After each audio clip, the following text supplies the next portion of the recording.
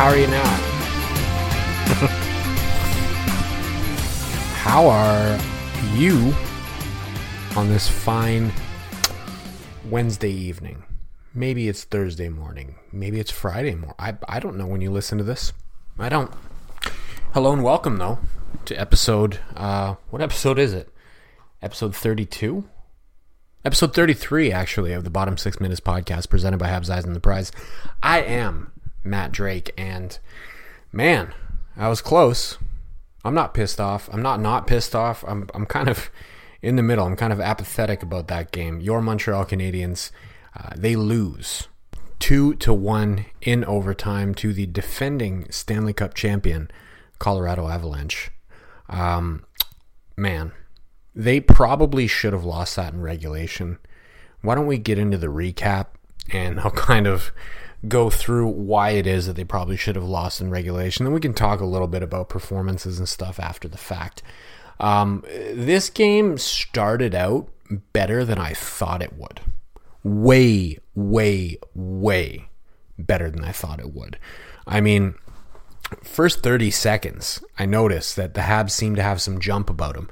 And sure enough, they strike first. Very early in the game, Jake Evans spots Artturi Lehkonen streaking down the middle of the ice, puts a perfect pass tape to tape, and Richard, with speed, man, he just cuts in and he beats Alexander Georgiev on a partial breakaway. I mean, he had a guy on him, but it was basically a breakaway. He is fast.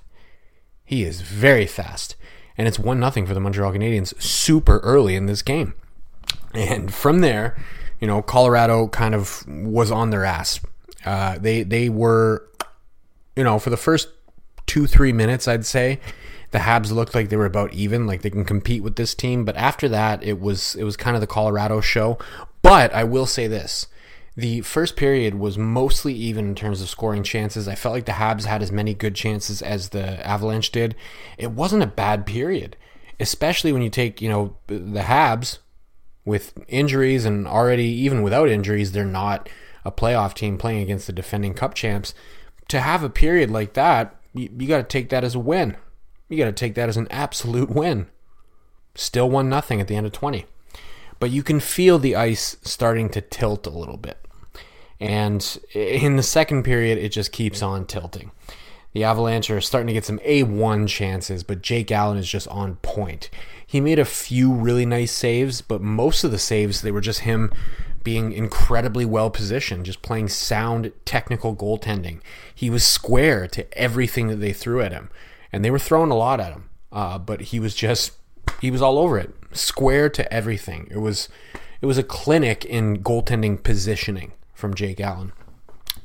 And there were no penalties in this game. No penalties until 1:44 to play in the second period. Arber Xhekaj gets caught for a trip, but the Habs kill it off. They got about 15 seconds left to kill at the start of the third period.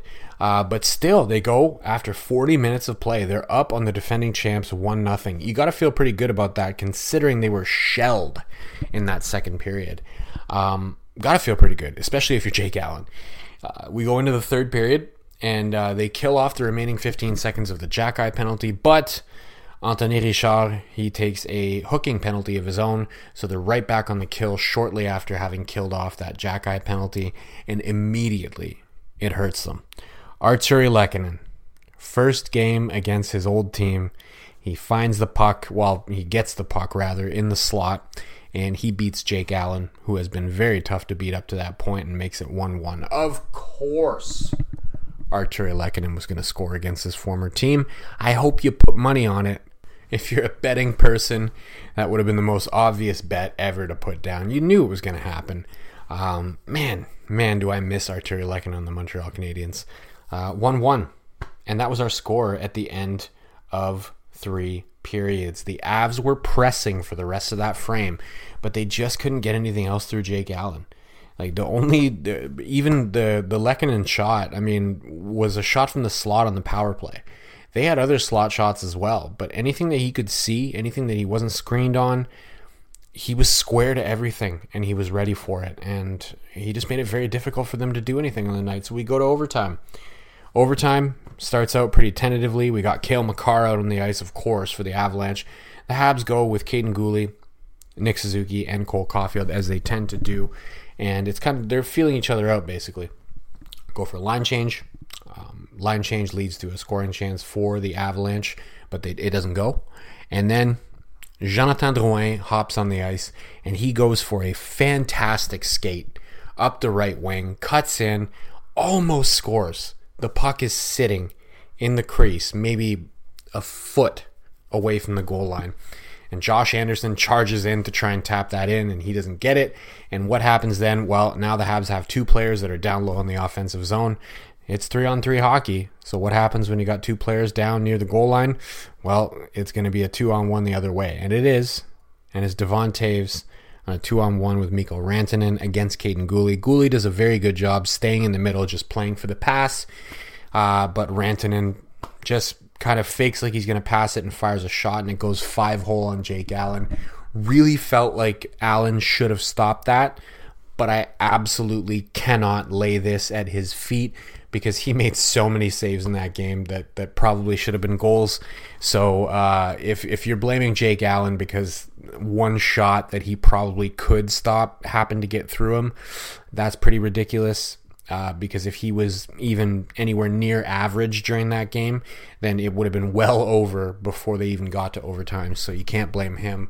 And there's your final. It's 2-1 in favor of the defending Cup champs against one of the not quite basement dwellers, but they're on the stairs down to the basement at the very least in the Montreal Canadiens. And look, let's go right into it. Your silver lining of the night. How do I not pick Anthony Richard? He's a silver lining darling story, man. This is a guy that probably shouldn't be in the position that he's in.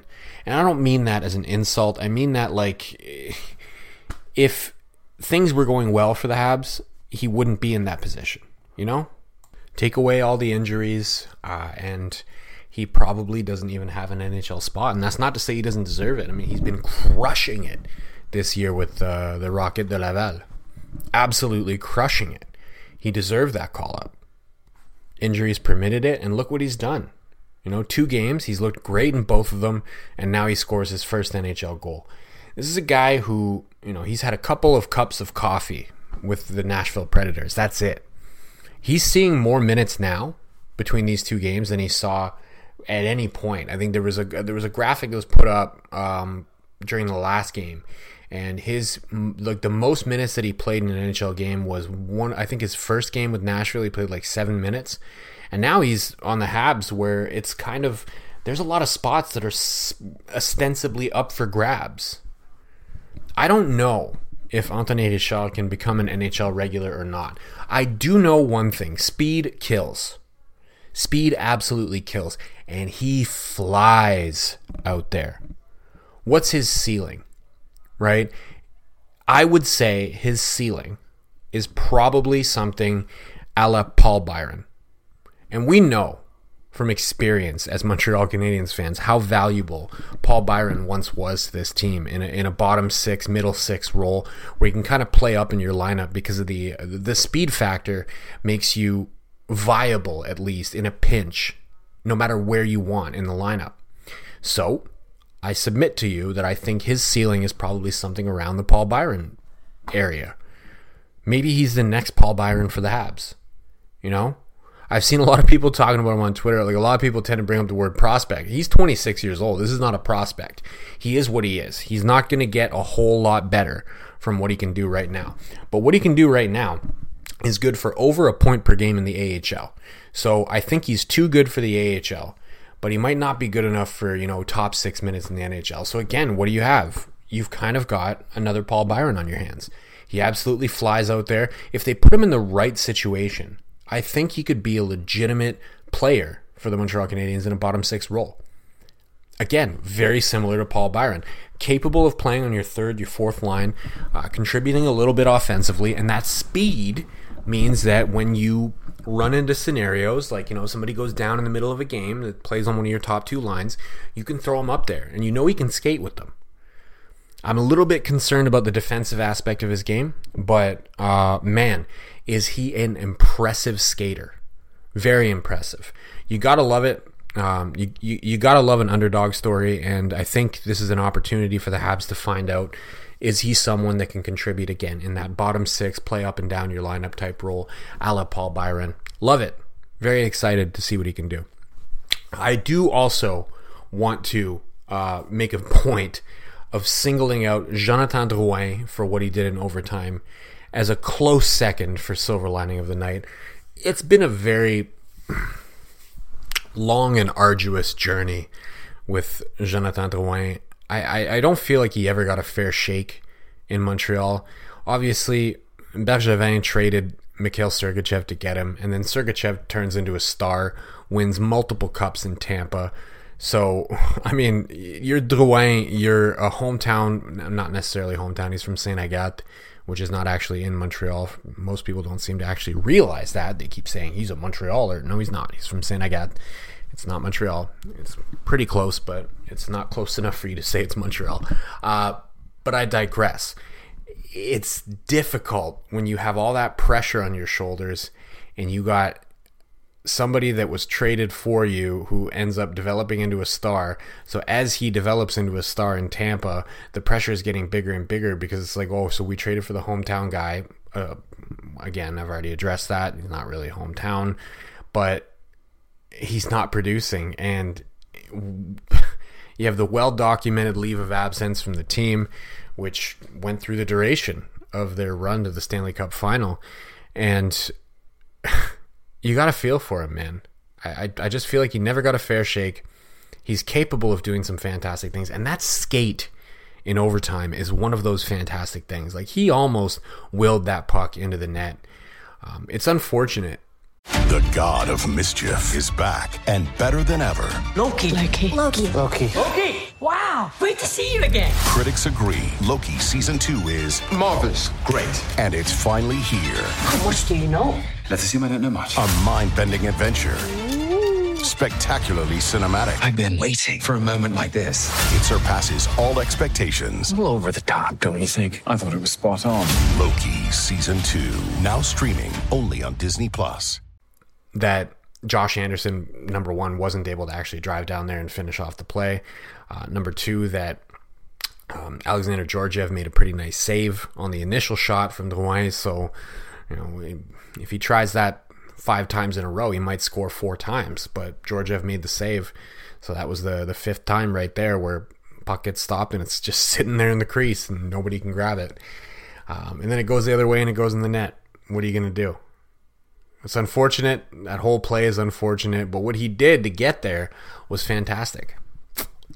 And another thing that's unfortunate is I don't think he's lasting with the Habs beyond this season. I think they're probably looking to trade him if they can. They might have to retain some salary, but he's on the last year of his deal. I think he's in the last year of his deal anyways. I might want to double check that before I say it so I'm not talking out of my ass.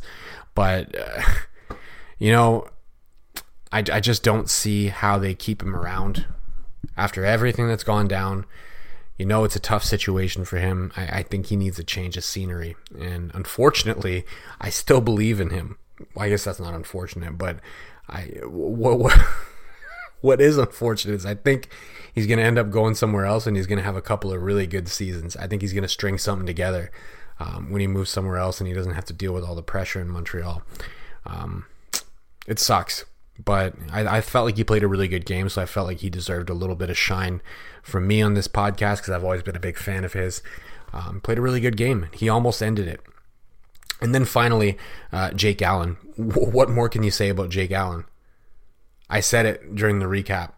He was square to everything. He was tracking the puck like he had a chip in his brain that was a twin of a chip that was placed in the puck, and his eyes knew exactly where it was going to be at all times. That was a fucking clinic from Jake Allen. Man, if you're a young goaltender and you watch a game like that, you got to think, this is what I'm going to model my game after. This is exactly how I want to play. And if you're another GM of another team in the NHL and you're watching a game like that, you got to be thinking, what do I need to offer them? because I want this on my team. There are at least, if I just count off the top of my head right now, there are at least 5-6 teams that are legitimate playoff contenders this season that could use Jake Allen more than they are currently using their whoever starter. I'm not going to sit here and name all the teams. Maybe we'll do a longer absent-minded podcast and talk about possible trade destinations for some of the possible trade candidates that the Habs currently have. But there's got to be 5-6 teams that could easily put Jake Allen as their number one tomorrow. Now, of those 5 or 6, all you really have to do is you have to find 1 or 2 that are willing to take on his salary with the remaining term, so that you don't have to eat anything back and retain anything. I gotta think. I know I said this last year and it ended up not happening, but I gotta think he's out the door. He deserves a chance to play for a contender. He's playing well enough to interest people who are contenders but that need help at the goaltender position. And why not? You cannot afford, as the Montreal Canadiens, to forego assets and say, no, we want to keep him around, because by the time you're done this rebuild, he's going to be he's already on the wrong side of 30. He's going to be on the very wrong side of 30 by the time you're ready to contend. So you can't just hold on to him with the hopes that maybe he's going to be your guy. There's been rumors recently about the potential availability of Devin Levi out of Buffalo. I don't know. Maybe Buffalo would be interested in having Jake Allen for the remainder of their season. I don't know. I'm just throwing it out there. I am very interested in seeing them stack as many assets as possible. And as fun as it's been watching Jake Allen put on goaltending clinics like that here and there, I think they should parlay those goaltending clinics into some assets rather than continue to have them happening in games and, dragging you to overtime against the Colorado Avalanche, because it's not really helping. It's not really helping. It's helping in that game. It's not helping in the grand scheme of things. But again, I digress. Last thing I want to talk about. If anybody listens to this podcast, you'll hear me very often talk about Natural Stat Trick. It's a website that tracks stats. I would encourage everybody to go there and just take a look at the report from that game. If you're interested in some statistical analysis, take a look at the report from that game and tell me what you see. When you go look at the forward lines on ice numbers, the Habs have one fucking line. It's Kirby Dach, Cole Caulfield, Nick Suzuki. They're fantastic. They had a great game against Colorado. They were far better than any other line on the Habs. They were far better than any line that they faced on Colorado. The Habs got their asses handed to them at 5-on-5, specifically against the other 3 lines. This team needs those assets. That's why I wanted to use the Jake Allen thing to segue into this, because we need to stack as many assets as possible so that they don't have to be the only line anymore. It has to stop. You can't live and die on the presence of Dach on that top line, because as soon as you take Dach off that line, whatever line Dach goes to, they tend to do pretty well. From a 5-on-5 standpoint, they're not bad. But they're also not nearly as good as that top line is with Dach on it. So it changes the entire complexion of the team. And then the problem there is that when that line doesn't score, you end up with games like this. That line has to score in order for them to win. They have to score more than once. Sometimes once might be enough. You get a performance like that from Jake Allen, sure, maybe one would have changed the tide in that game anyways, because you got the goal from Richard, and then if Cole Caulfield chipped in one more at even strength, maybe we're not even going to overtime at that point. But typically speaking, you need them to score at least once, probably 2-3 times in order to win a game. That's not ideal. It's far from ideal. They have to stack assets so that they can get to the point where they have a lineup that is capable of scoring all over the place, right? You need scoring up and down your lineup.